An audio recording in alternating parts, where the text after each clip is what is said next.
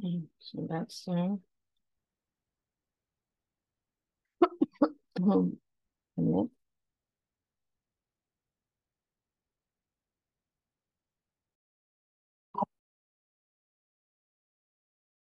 well, welcome to Tea Time. And tonight we are back on Zoom. That's right. We are on Plan B. You see things happen. Technology always happens. So, but Miss Liz has a backup. And I am joined with the beautiful Marilyn Kriete. And we're going to talk about grief and all of that good stuff and her memoirs and how the difference is between a memoir and an author, like a children's book, science fiction. We're going to get right into that. So before we get started, we're going to do all of the good stuff. Everyone knows the routine, the disclaimer of Miss Liz. And then we're going to do a beautiful video that I've created for Marilyn to put with her links later on when we're done the show. So if you have any questions or anything, leave them in the comments and Miss Liz will get them, that's for sure. And we will get those out there. So the disclaimer for Miss Liz's Tea Time live shows. Miss Liz is going live using YouTube. So before leaving a comment, please grant YouTube permission to see your name at youtube.com. Please be advised that the content brought forward for any Tea Time show hosted by myself, Miss Liz, is always brought forward in good faith. However, may bring forth dialogue and opinions that are not representative of my platform. The facts and information are perceived to be accurate at the given time of airing. All Tea Time guests and audience participants are responsible for using their good judgment in taking any action that may relate to the discussion. The content brought forward may include discussion for some where they may be emotionally at risk. It is significant to know that this show is engaging in discussion forums only to offer and inspire awareness and connection and is not providing therapeutical advice. If you have any questions about the disclaimer or the panelist discussion, you may freely contact me, Miss Liz, through my email at bookingmissliz@gmail.com. Moving forward, should you choose to voluntarily participate in tonight's show or in any aspect, I myself, Miss Liz, welcomes you. And should you decide that the show is not made for you at this time, I respect that and I will see you at a later show at a later date and time. And again, all tea times this year are on Thursday unless they are rescheduled tea times. So be sure to check out that. So now let's get a little bit into Marilyn Kriete. Who is Marilyn Kriete? Well, after a colorful year spent in 4 continents and 16 cities, working as a cook, chambermaid, waitress, fisherwoman, missionary, speaker, teacher, tutor, and academic writing editor, she now lives in British Columbia with her super supportive husband and 2 attentive seeking cats. She has 2 grown kids and a beloved grandchild, all living too far away. I get that, living too far. Her favorite activities, writing and dreaming. She enjoys hiking, cycling, blogging, playing word games, watching documentaries, having deep talks, and reading other people's memoirs. Her poetry and nonfiction have appeared in the Lyrics, Storyteller, the Eastern Iowa Review, the English Bay Review, and Brevity blog, and long reads. So again, a beautiful, beautiful bio and a beautiful woman sitting here. So let's just get and spill some tea. Let's really get out there. But before we do that, we're going to get into a little video and we're going to share. So sit back, enjoy. We're just going to get that going for you all. Review, the English Bay Review, and Brevity blog, and long reads. So again, a beautiful, beautiful bio and a beautiful woman sitting here. So let's just get and spill some tea. Let's really get out there. But before we do,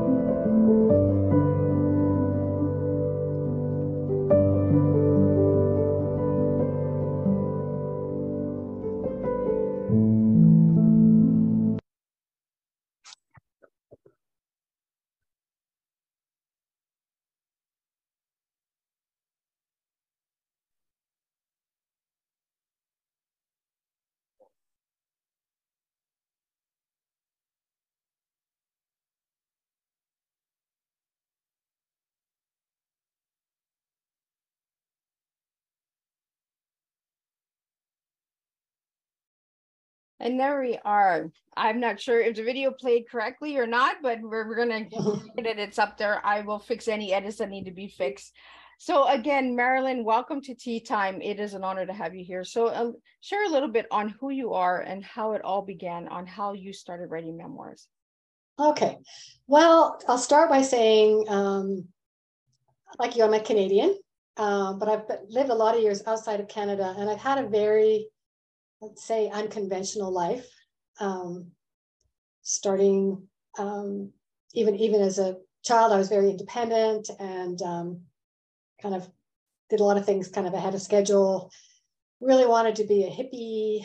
Had a lot of conflict and struggle with especially with my relationship with my mother, and so it led to me running away at 14 and running away to Vancouver actually, and ending up eventually in a girls' home run by nuns. And so for about 6 years, I was completely estranged from my family.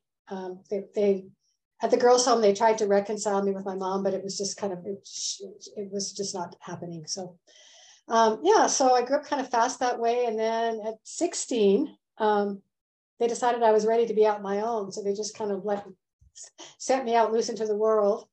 And I started working full time, actually 2 jobs. And at that point, I just finished grade 11. I had every intention of going back to finish high school. But then when I got into the working world, I just found that I enjoyed it so much that I didn't feel very motivated to go back to school. A decision that I really regret looking back, but at the time it seemed like, the direction I was going. So I was on my own at 16, and then a lot of this story is kind of what I'm telling this first memoir. Takes me up to age 24.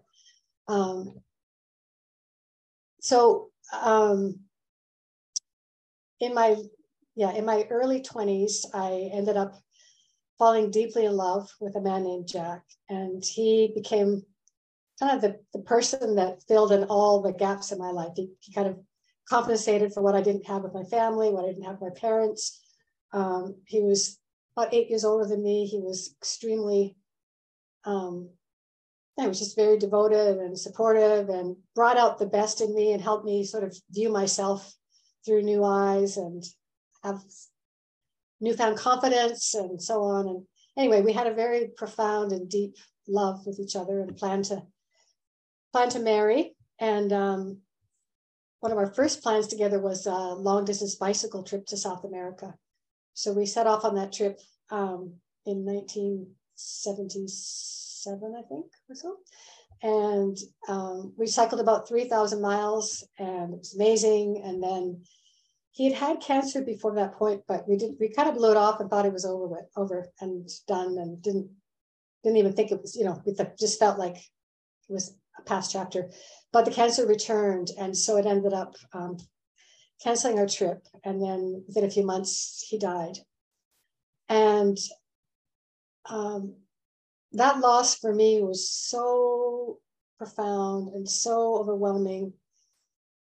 Like, he was my whole life. He was everything. And I think what happened was I wasn't in a place, I wasn't mature enough or ready to deal with the grief. So what I did was, within a week or two of him dying, I got back on my bicycle and started riding off by myself on all these adventures. That's me and my bike here. It's an actual picture taken when I was on those journeys. And I kind of just threw myself into that and tried to cycle my way into, into finding a new chapter, a new purpose, whatever.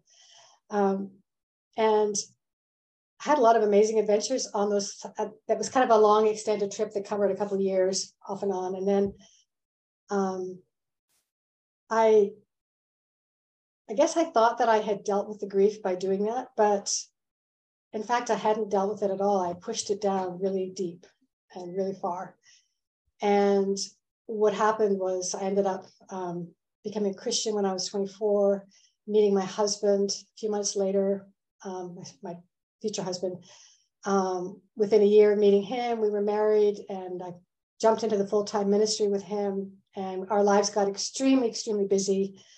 We moving a lot, traveling a lot, sent all over the world. And so for about 20 years, that grief just hid inside me. And I think there were probably moments when it kind of tried to surface, but I just pushed it down.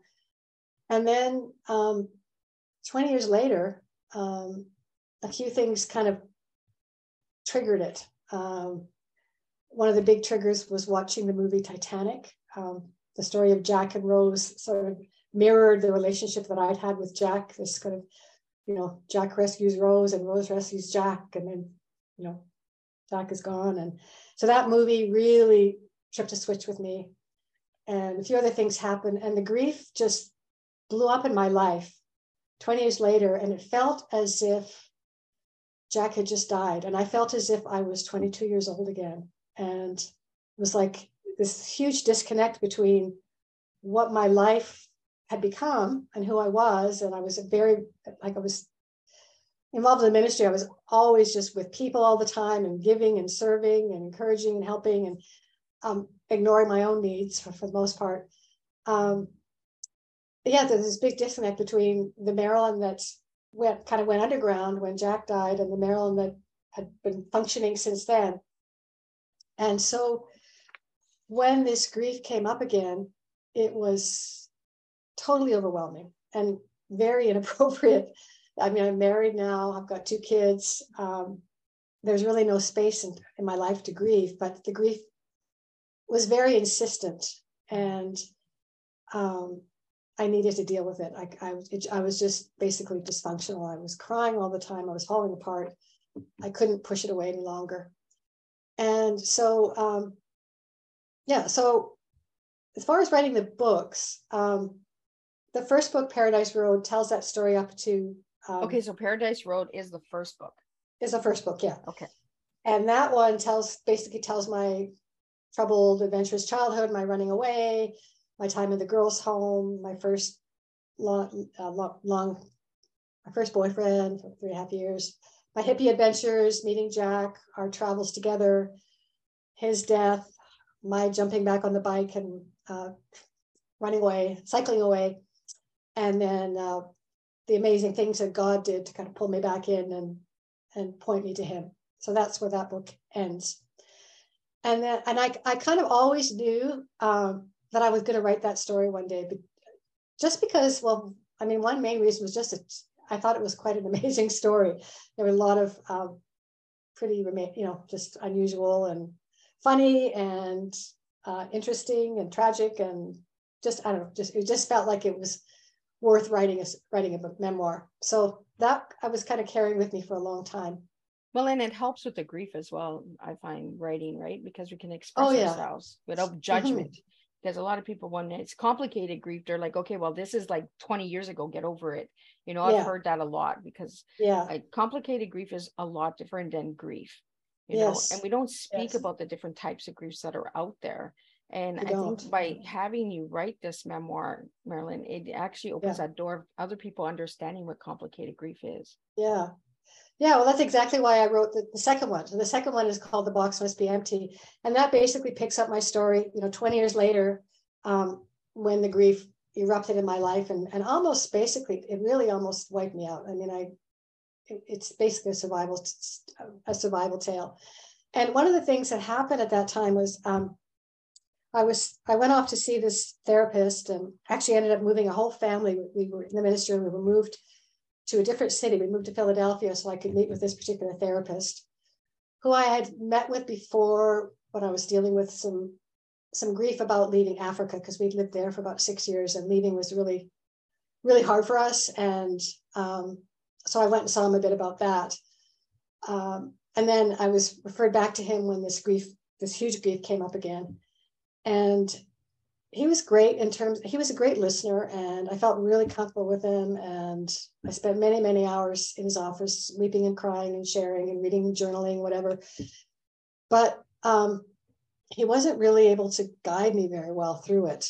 I felt like we were both just kind of floundering through this ocean, and he was having his own issues. And a lot of times, the advice he gave me would be very contradictory. He'd say one thing one session, and the next session be the opposite or whatever. And anyway, I was just starting to feel like I really need to figure out what it is I'm dealing with, because I don't think the word complicated grief or delayed grief, or another word, disenfranchised grief, ever came up with him.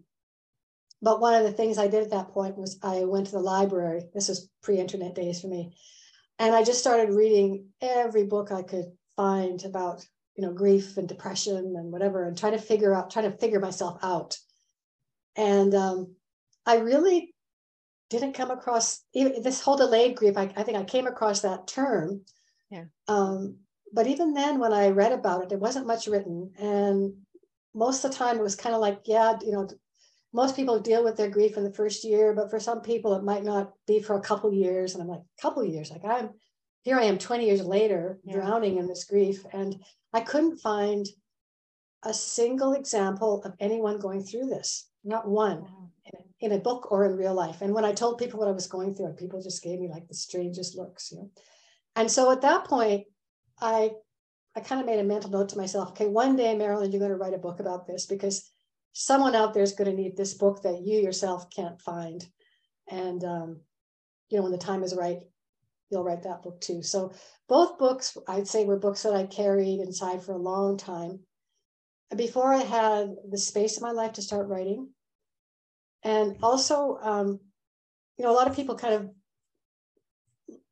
will often think, oh, like you mentioned, it must be very therapeutic to write about grief. And it is very therapeutic to write when you're grieving. But I didn't start writing either of these books until I had really processed the grief through other means, other writing and other ways. And so when I sat down to write both books, each book, I wasn't plowing my way through the grief again. I was writing about what it was like and what I learned and what I wanted to share with the world.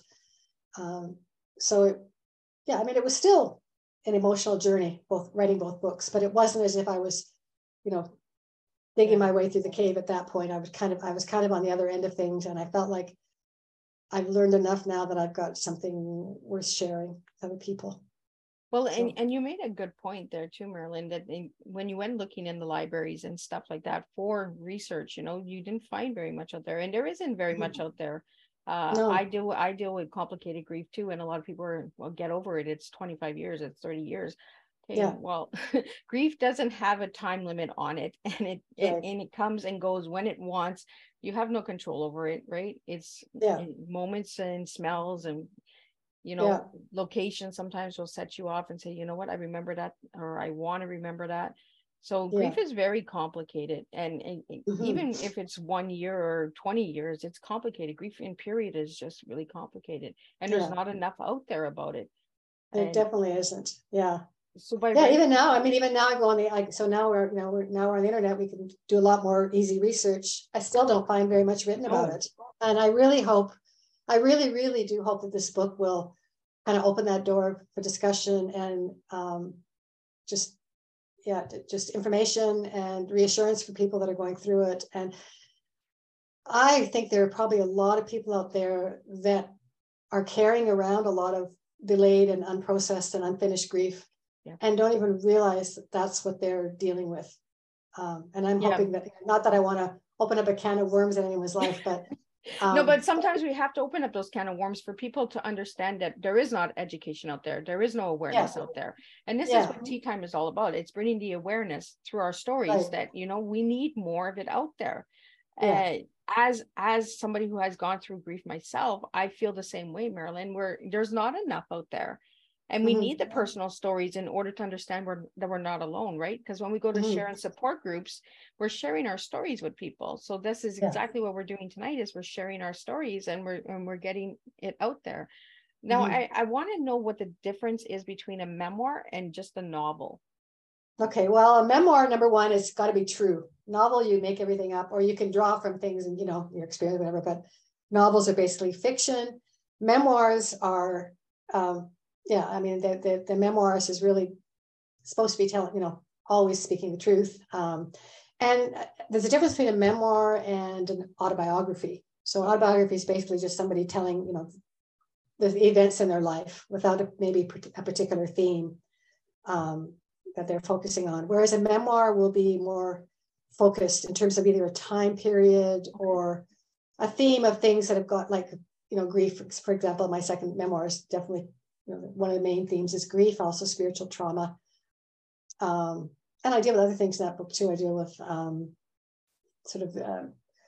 perimenopause and that time of life, and reinventing ourselves when what happens when our world falls apart and we have to start over in middle age. I'll deal with that. And yeah, a lot of things that kind of tie that thematically together. So I'm not sharing every single thing that happened to me during that time. I'm sharing the events and incidents and things I've learned that relate to those themes. So yeah. There were questions that were sent in prior, because this is a rescheduled tea time, and they wanted to know how you got the titles of your book. Okay. Yeah, well, Paradise Road, I had a bunch of different titles as I was working on the book, and none of them kind of felt quite right. And then actually where the title came from is on my, actually turned out to be my last long bicycle trip. I was cycling by myself through parts of Idaho and Montana. And the part of the story where God starts kind of chasing me down, a lot of very coincidental things start happening to me. And I just have to say this, I was describing myself as I was a very spiritual person. I was always interested in kind of, the spiritual, the unseen world, whatever, but I was very new agey, and I was open to pretty much anything except Christianity.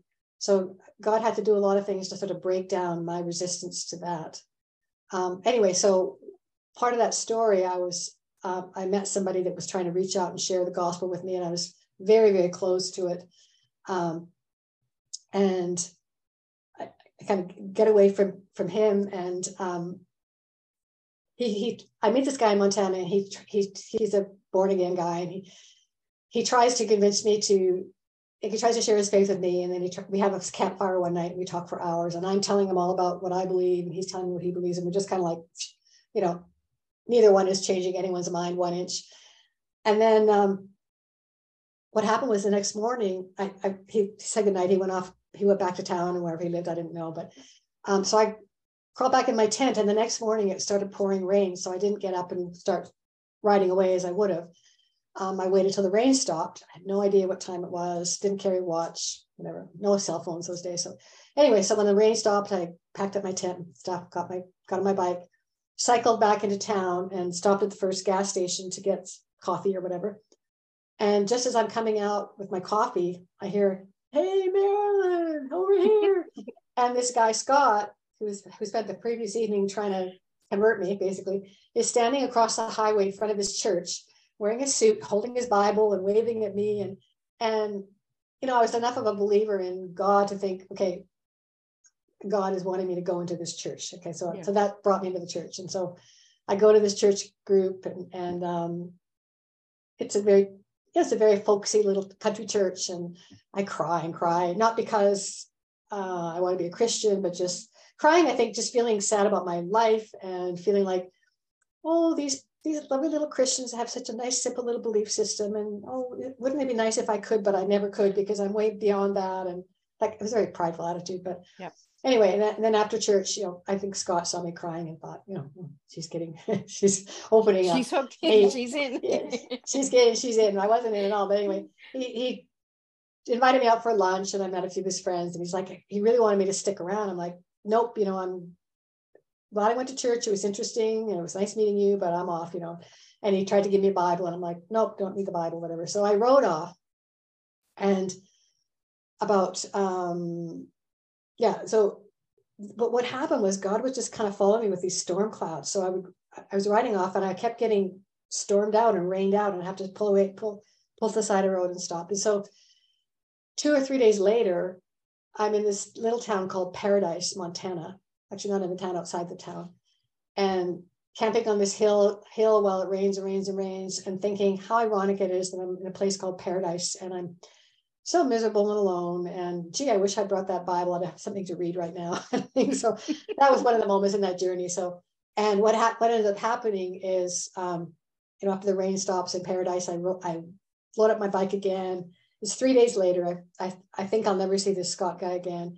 I ride into the next little town, park at the gas station, go inside to get something, come back out, and who's sitting there in his pickup truck but Scott, this big grin, telling me how he's been praying to the Lord to find me, and he, spotted my bike, and we're miles down the road from his town. Anyway, it was one of those God stories, right? So anyway, so that's where the paradise comes from. And because that first book is definitely a kind of a journey, Paradise Road seemed to be a good fit for that title.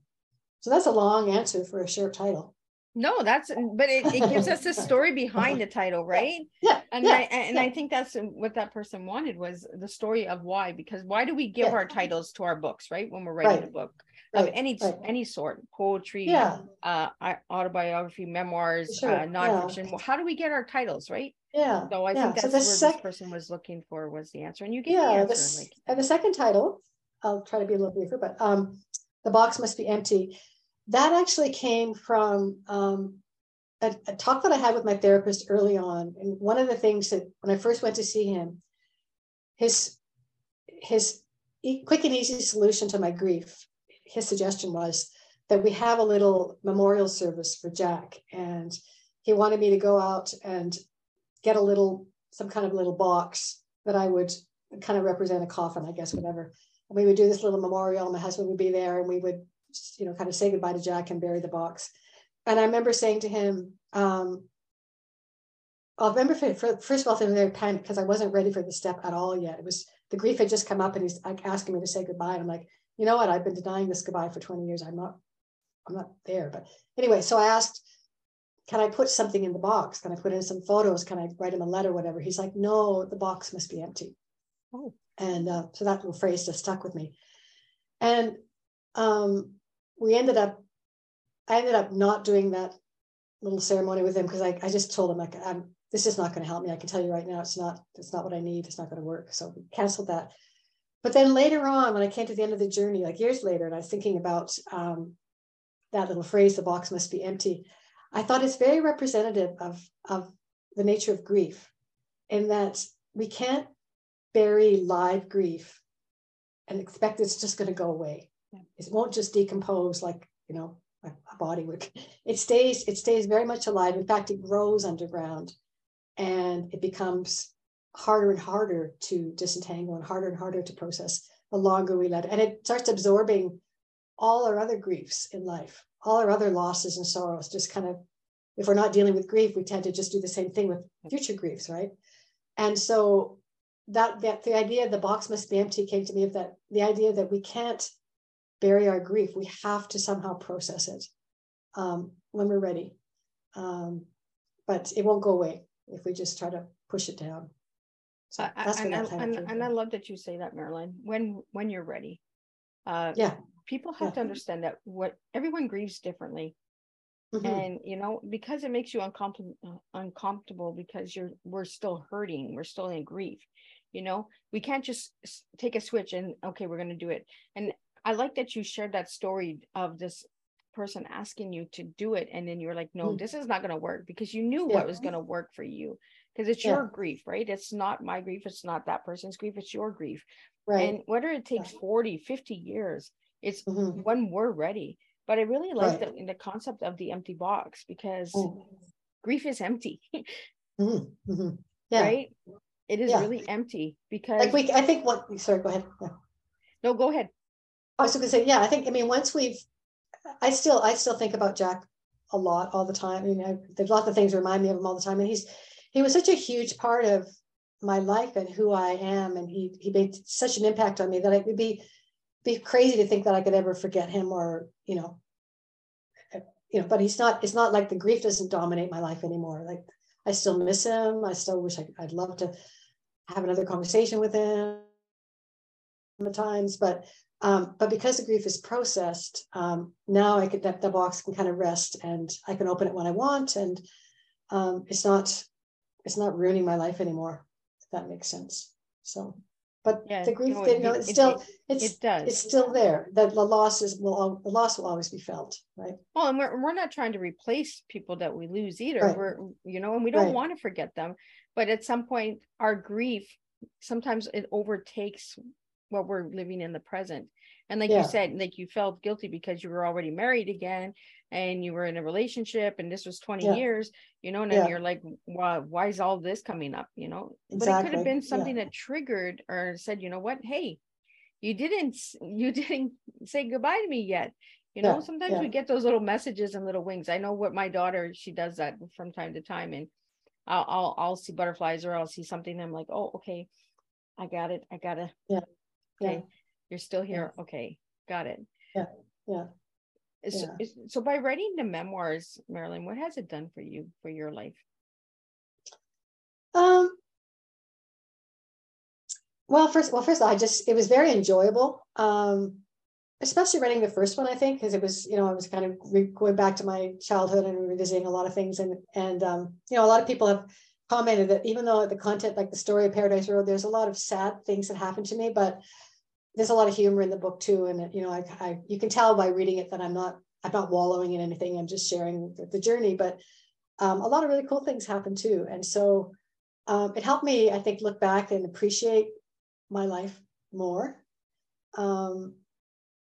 And then again, having it out in the world is connecting me with a lot of amazing people. It's been great to find readers and to share my book. It's a funny thing too, because I didn't tell a lot of people my story when I became a Christian and then I got into the ministry. I was pretty open about who I am, whatever, but I didn't really get into the details of my life. So a lot of my old friends, read this book and they're like, I had no idea that happened with you. I'm like, I guess I never told you.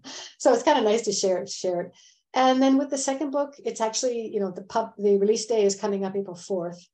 So I haven't really felt the full, impact of that yet on other readers, but it felt really good to just to write an account of it and to realize what I've learned and to be able to point people to, share what helped me and maybe point people to some things that might help them. So that's very gratifying is kind of redemptive, right? To be able to take your pain and use it to help and encourage others. So, yeah. So do you offer your books for support, like in grief support groups and that? Do you recommend? Yeah, well, that's a great idea. I haven't thought about doing that, but like I said, the book is still just, the pre-order stage. It's not out in the world yet. But yeah, that's a great idea. And I haven't been to, I've only actually ever went to one grief support group and it was a total disaster because I went into this group. It was another suggestion that my therapist gave me. He's like, well, maybe you should check out a grief support group. So I'm like, okay. So I found one at a hospital and I go in there and there's maybe 10, 12 people and everybody starts sharing their grief. And it's like, I'm Tom and my wife died 3 months ago and I'm Betty and I'm, my husband died last year. Every grief was like within a year. And then my turn came and I'm like, I'm here because, my fiance died, 20 years ago, struggling with it still. And the horror on their faces was just like, I felt so out of place. And I think I freaked them all out. And so I didn't even actually stay for the group. I got up at the coffee break. And I feel that there's not enough support groups with different time frames of grief. We shouldn't be able to just go into a support group and say, you know what, well, it's 25 years. I know when I went for my daughter, it was 33 years and everybody had lost newborn babies and stillborns, and mine was 33 years ago and I just couldn't comprehend. And the faces that you do get when it's so many years later, they're like, what's wrong with you, kind of? Why are you here for? Like, you should have been over this a long time ago. And a lot of people when they're going through grief, and we shouldn't be shooting on anybody. We should be opening up our hearts and understanding that each person is at a different process, right? At a different time frame. And I really love sharing about grief because we need that education out there, because grief is a part of life. It is. We were all born and we're all going to pass. So we're all going to grieve. Somebody's going to grieve us one day. So we need to have that education out there, right? Yeah, for sure. Yeah. So we do have another question that came in about missionary work. Do you recommend it, and how long were you in it for? I recommend it.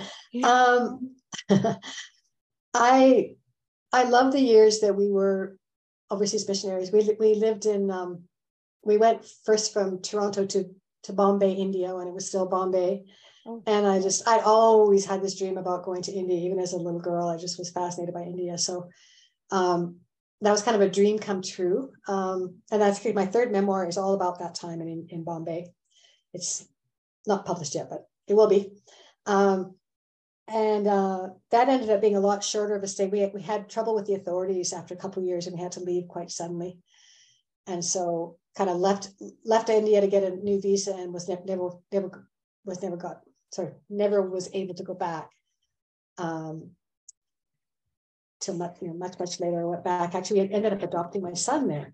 That was, I think, the real reason we went there. And so I went back with him when he was like 17, so he could meet some of his birth family. So that was the first and only time I went back to India. So anyway, that was an amazing time. And then we were in London for a little bit, and then from there we were sent to Lagos, Nigeria, which was major culture shock and very hard place to adjust to initially, but we just fell in love with it. We just loved the people. It was probably one of the best times of my whole life. And again, we got pulled out of there unwillingly and sent from there. After 4 years, we were sent to South Africa, which was another amazing place to go. We were there in Pretoria when Nelson Mandela was elected. So that was quite an amazing time to be there too. So yeah, so those years of my life were very precious years, and I loved that experience. And in both places, in India and Africa, we never wanted to come back to North America. We were just like, just leave us here. We're so happy. We loved the lifestyle. We loved everything about it. But that wasn't in the plans. And the organization that we worked for sent us a lot of places and then sent us back to the States, whatever. And so, yeah. So I guess I'd say if you feel called by God and you have an adventurous spirit, go for it. Yeah. Well, and there's a lot to learn from it too, right? A lot of culture shock and traditions and culture, and and it's a new way of living as well, and it makes you grateful for what you have when you come back to a self-developed country, when you go to an undeveloped country, correct? Sure. Yeah. I just love that. I just love how it broadens your whole. It broadens you as a person, I think, to live in other places and learn to just learn how other people think and live, and so I loved it. I'm very, very grateful that I had that opportunity, and I wish we could have stayed longer, but yeah. So Marilyn, if you also write poetry, so what got you into the poetry? Well, the poetry was actually my screen's frozen here. Is yours looking good? Yeah, you kind of look like black and white, but I can still hear you. Okay, I turned into a drawing all of a sudden. Yeah, I'm not sure. It looks like a lithograph. Somebody made a lithograph out of me. So, okay, I guess we'll just let it go. Yeah, so the poetry was, when I started writing again was, I kind of carried these books inside and knew I'd write one day. I always knew I was a writer. I just didn't have time in my life to write. Now I'm a lithograph with yellow and blue stripes. Oh, okay. There's a lot of color coming from you. Yeah, lots of stuff coming out here. Yeah, so, but all the years we were in the ministry, which is over 20 some years, our lives were insanely busy with people and appointments, like every day, all day, 7 days a week, from morning till night. And so I just didn't have the space to write. So when when we got out of the ministry and moved back to Canada, it was when I finally felt like I had time and space to start writing. But I started with, just kind of writing short little bits. And then one day a poem just kind of came to me, and I wrote it down, and it just kind of came out fully formed. I was like, wow, that's amazing. And that kind of got me into the poetry thing. And so for I don't know, 2 or 3 years, I was writing poetry pretty much every day. I'd sit down and either write a poem or, revise and work on a poem that I'd already written. And I think it was very, I loved it. It was very, I think it was very key to my writing journey. It really helped me to polish my writing skills. Because when you're writing poetry, you're aiming for, description and concision and word choice and whatever. And I think that made me a better writer when it finally came time to start writing my books. I haven't written poetry for a while now. Like, I've really been caught up with the book writing, and I really love that. But I do think sometimes I think, oh, I should try to get back into poetry, because it's a whole different, I don't know, I think you're using a different side of the brain. It's a whole different way of writing. It is. Yeah. And I kind of miss it. But at the same time, I love the memoir as well, memoir writing as well. So when you're writing poetry, is it about grief? Is it what? Is it about grief, romance, love? The poetry was like, it was all over the place. Like, it's kind of like whatever came to me. I did write quite a bit of poetry about, as I was processing the Jack grief still, I started writing some poetry about that. And that was really helpful, just in kind of clarifying some of my deeper feelings about him and about the loss and about why it had affected me so profoundly. But then I wrote other poems just about just random things about day-to-day experiences. And so one thing I love to do is I just like to, I had a big old fat dictionary, and I'd like to just read the dictionary and find an interesting word. Cool. And use that word, like I remember a poem called accelerando, which is a musical term for speeding up and writing, and just taking that word and letting that be kind of the jump off point for a poem. So I wrote a lot of poems with kind of that word prompting. Okay. And then just all different kinds. So I kind of like that word prompting. Yeah. I kind of use pictures, like a newspaper or something. I'll see a picture, and then I look within the picture. And then kind of like the words come out, right? Like there's like a journey in there. There's a love romance. I've been mad at you, like kind of in the image, like you can tell with the body language, So I never thought of doing it like that with the dictionary. And it's a good way to educate the mind as well. Yeah, for sure. New words. Add your vocabulary, and and look at a word from all sides and angles, right? Yeah. Right. Yeah. Words is really interesting. Yeah. So I think it's a good time to ask you, Marilyn, what would your tea be tonight if I ask you what your tea is? So what 3 words would you give me for the TEA? The first word that came to mind was travel, just because I have done a lot of traveling in my life and wish I could do more. These days I'm not, but I do get to travel in my mind a lot, revisit places I've been and visited before. The E,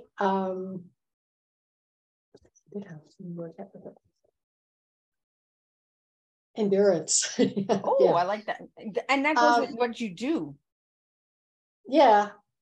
Well, endurance, it has a lot of meaning for me, but I don't want to sound like I'm wallowing in stuff, but my life has had a lot of challenges. And even now, like from a distance, my life might look free and easy, but there's a lot of stuff going on in the background with family members and stuff that's been really tough, really, really tough. Some of the toughest stuff ever, maybe the toughest stuff ever. And a lot of times I just feel like, my theme word is just enduring it, just carry. I pray a lot and try to live in the moment, try to live in the day, try not to project too much in the future, but just, endure. And life does feel like a long marathon at times, and you have to keep running. And then 3 words came to mind. One was agape, which is the Greek word for love. And one was affection. And one was attention. So I don't know of those 3, which I probably pick a different one each day, depending on the mood I'm in. But they all kind of go together with love if you put the 3 together. Yeah, right? I guess so. Yeah, attention and attention of the love that's missing. Right. Right. Yeah. And the endurance of life, pursuing and enduring, continuing on, praying, the love of praying, and a lot of people misunderstand prayer. We don't have to fall to our knees to pray. We could be in the shower, we could be praying, crying outside in the rain, we're praying. There's no perfect place to pray for prayers. And travel, it is exactly what you've been doing. Is you're traveling, and you're traveling through writing, you're traveling through your stories, traveling through life, traveling through your children. And we seem to overthink what we actually have within us. And this is how we serve tea, is we serve what we've done and what we've gone through. And that's why I can't tell you what your tea is, Marilyn. You can only tell me what it is, because I don't know your story. I don't know your grief. I don't know, right? So it's not right for me to say, you know what, this is your tea. I see this from your story. Da, da, da, da, da. That's kind of like, you should be over your grief. That's we can't do that. We can't be giving people the advice of something we don't even understand ourselves, you know, something we've never gone through. And I really want to thank you for sharing that. That's a strong tea, and I really like it. And I've never heard that word before. The agape. Agape. I've never heard of it. Yeah, so there's different. The Greek language has like 4 different words for love.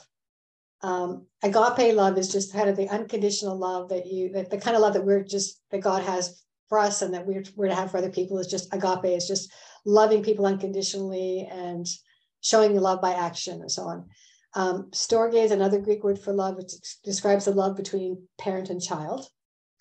And phileo, which we get the word Philadelphia from, and what that kind of love is kind of the brotherly love, affectionate friendship love that we have. And then the love that we often think of first is eros, which is erotic or romantic love, right? So all 4 are describe different. I think English is kind of lacking that we don't have more words for love, but right. And you know what? I kind of like it, because I think the word love is overrated. I think too many people overuse it, and they lose the meaning of what love is. And I say this all the time. When someone tells me they love me, tell me another word. Give me another word. Exactly. Yeah, for sure. So what has your writing skills taught you about yourself? Like, you write poetry, you write the memoirs. Do you write articles? Do you do any of that stuff, Marilyn? I've written, I try to write like standalone essays and things like that too. People always ask me like, when are you going to write a novel? And you'd probably be such a good novelist. And I'm like, you know what? I don't think there's a novel in me. Like I'm not, I have lots of writer friends now, which has been really fun getting to know writers and stuff. But I am so envious of the people that, they have all these characters popping up in their mind, and they have these scenes that come to them and these storylines that come to them. I'm just not like that, but I can draw a lot. I've had a lot of cool, amazing stuff in my life that I can write about, and that's what I love to do. So even with my shorter pieces, standalone pieces, I call them, they tend to be memoir type things. Based things. Well, and I think that's why we're all different, right? We all have our own unique writing skills in that. If we all were the same, then we wouldn't have all these different types of books out there. Exactly. So we need those categories. And you're my first memoir guest that I've had on in 4 years. Well, I hope I'm not your last. So, no, you just opened like the new book of worms, because I think memoirs are another way of sharing storytelling as well. Absolutely. Because they're based on facts. They're based on the truth, like you said. And the cool thing about a memoir is you're getting to kind of vicariously live someone's life alongside them, or watch them, but with a really well-written memoir, it's not just the person telling you what this happened and that happened, whatever. There's this element of looking back and reflecting on it and making connections. And I think we can learn so much about other people and about ourselves by reading memoir. Like, memoir is my favorite genre to read, and has been for years too. And that's why it's like, I just feel like, wow, I'm so privileged to get to kind of jump into this other life that I'd never get a chance to experience, and have somebody who's put the time and effort into crafting a great memoir and telling their story in a way that I find it way more satisfying and interesting than most fiction for me. And you also watch a lot of documentaries too. You like the real life stories. I love true life stories that are hard to believe, but true. I love that stuff. And there are a lot of them that are hard. For sure. So you've received some awards as well, Marilyn. What type of awards have you received for your writing? Well, Paradise Road has won a few, like won some indie book awards, independent. I can't remember the titles now. Book Excellence Awards, whatever.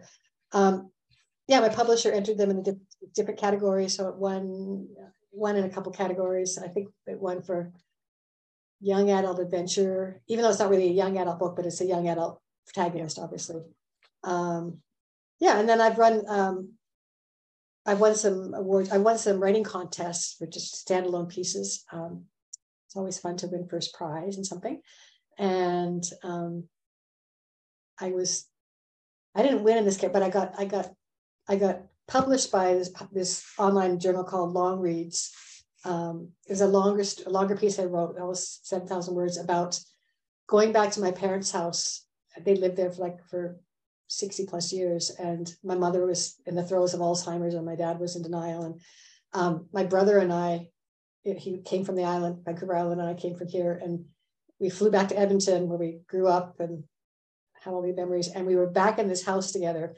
And we had a 10-day limit to empty this entirely packed, huge old house full of, well, basically my parents never threw anything out. So anyway, so that I wrote the story about that, and it was very cathartic and funny and sad and whatever. And I was really happy with how the story turned out. And I had a hard time finding a place that would publish it because it was so long. And then Long Reads found it, took it and liked it and published it. And then they nominated it for a pushcart prize. And I didn't win the pushcart prize. There's tons of nominees and not that many winners, but I don't know, that was kind of a big thrill last year. It was like, wow, I'm a pushcart prize nominee. So that felt good. So, well, it's always nice to be nominated too, right? Sometimes just for sure, being nominated is the big win, because you're like, oh, really? My stuff? Somebody thinks it's good enough to maybe win, right? Yeah. And writers, I mean, we need that because writing's kind of a lonely activity, and you can put a lot of hours in without getting a whole lot of encouragement. And very often writers will say, the people around them often are very disinterested in reading their books or whatever. And I feel like I've been really fortunate that way. I've had lots of family and friends that have really been supportive, but still, it's really nice to get outside recognition. So, well, I think by writing a memoir, you have that support, right? Because it's based on facts. It's based on truth. We're a nonfiction or fiction book. They bring in the characters and the scenes and all that. And family and friends are like, okay, well, that's not my cup of tea. Like I don't really, I don't like, science fiction, monsters and vampires. Genre, different genres. So by writing memoirs, it's actually based on true stories. So it's based on your life. So I think that's where the support is more for a memoir. There's a curiosity there, I think, because people that know me are like, oh, tell me more about or did you write about me? That too. Yeah. Did you change my name? Yeah, that's the first thing, right? So you also received an award here for your book covers. So is that for the Paradise Road? Yeah. It's funny. That's really, I think my publisher put that on my bio and not me. I wouldn't put it on my own bio because I did supply the picture. The photo of me was one of I only had like 3 pictures from that time in my life. I didn't travel with the camera. I didn't, but I found this photo that kind of dropped out of this box of papers one day while I was writing the memoir. And it's like, wow, I didn't even know I had this picture, and it's perfect for the cover. So, but the credit to the cover design goes, I think his name is Troy Hunter or something. And he's the guy who does cover design for Lucid House, my publisher. So yeah, he did a great job of putting it all together. But, I think I love the cover of the second book even more. And I hope it gets some recognition. And I did get, I'm fortunate that my publisher is very open to input from me. And if I don't like something, she'll like, okay, we won't do that. And so the guy who was designing my book cover for the box had a bunch of different ideas that I wasn't too keen on, but he found that image. He'd done it in kind of some dark, somber colors. I'm like, you know what? It's a little too dark. Like the title alone is heavy. Because the subtitle is, I think it's a memoir of complicated grief, spiritual trauma, and ultimate healing or whatever. I'm like, you can't have those heavy words and a heavy image with heavy colors. So I said a color palette, and he used that color palette, and I love how that cover turned out. So it's very collaborative. So book covers are really nice and relaxing. I find that they're really calming colors. Like they're not like they're not heavy, right? And like you said, the titles of the covers are, Paradise Road. And like I said, like before we started going live, I said I found a beautiful song by Dolly Parton called Paradise Road.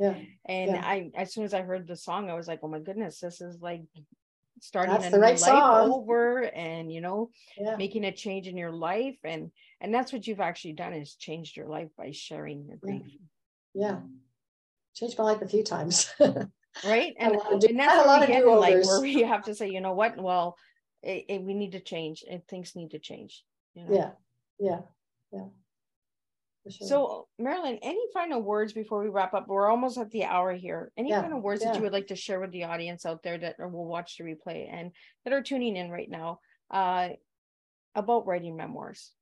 Any Yeah. three, maybe give them a couple tips or something, or About final writing words or on. about reading, or well, first I want to Yeah, say sure. Go if ahead. they're a reader and you've never read memoir, or it's kind of a new genre for you, I want to encourage you to check it out. Not all memoirs are created equal. Some are better than others, just like any book genre. I know really popular, kind of one of the all-time favorite memoirs that people often reference is called The Glass Castle. That's a nice start. I say start with this one, or if you don't mind, or The Glass Castle is highly recommended. It's a great introductory memoir about what a great memoir can be. Yeah. As far as writing, I guess the biggest advice I'd give an aspiring memoir writer is don't write your memoir too soon. Like if you're still kind of in the thick of things, give yourself time to grow through those things and kind of come to a point of some perspective and resolution. Because sometimes I'll read memoirs where people are, there are a lot of memoirs out there, there are a lot of about dealing with trauma and depression or addiction or emotionally abusive relationships or whatever it is, and those are great. I mean, people should share their story by all means, but I think you can tell when someone's kind of still in it. Yep. And they still have bad attitudes and resentments, and readers pick up on that really easily. So you don't want to write a book that people will be kind of looking at you and going, boy, she's got a lot of junk she needs to clear out of her heart. Yeah. She hasn't started her healing process yet. Yeah. Yes. Yeah. So make sure that's done. But while you're waiting for that, write, because the more you write, the better you get. And you want to bring some developed skills to the story, as well as a story that you've, a life story that you've moved through and processed. So I'd say that. Yeah. So, and is there a time limit on writing a memoir? A time limit? I guess as long as your memory is still working, you can still write that memoir. I'm getting a little nervous though, because my fourth memoir is about our years in Africa. And I started it, I got about halfway through the first draft, and then I put it aside, and I haven't opened it for like 2 years now. It's just been doing different things, or maybe even longer. And I keep having this panic feeling of, what if I go back to it and I can't remember things anymore? Because I'm working entirely from memory. I don't have journals, I don't have notes, I don't have pictures hardly. It's just all from here. So yeah, you got to have your brain has to be working, or else you're going to end up making things up, which is not what memoirists are supposed to do. So yeah.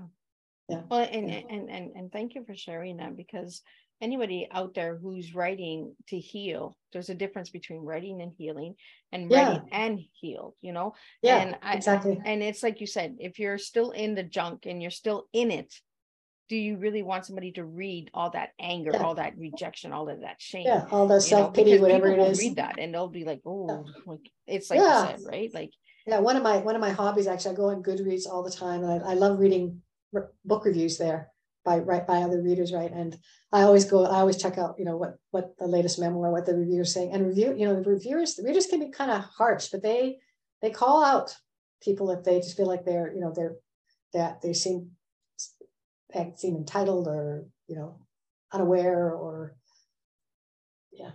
grudge, carrying grudges or whatever. So yeah, you want to write from as pure of a heart as you can. Well, and you're bringing up something really good. Before we wrap up, Marilyn, I want to get into the book reviews, because as an author, our reviews is what gets the book seen, right? Mm-hmm.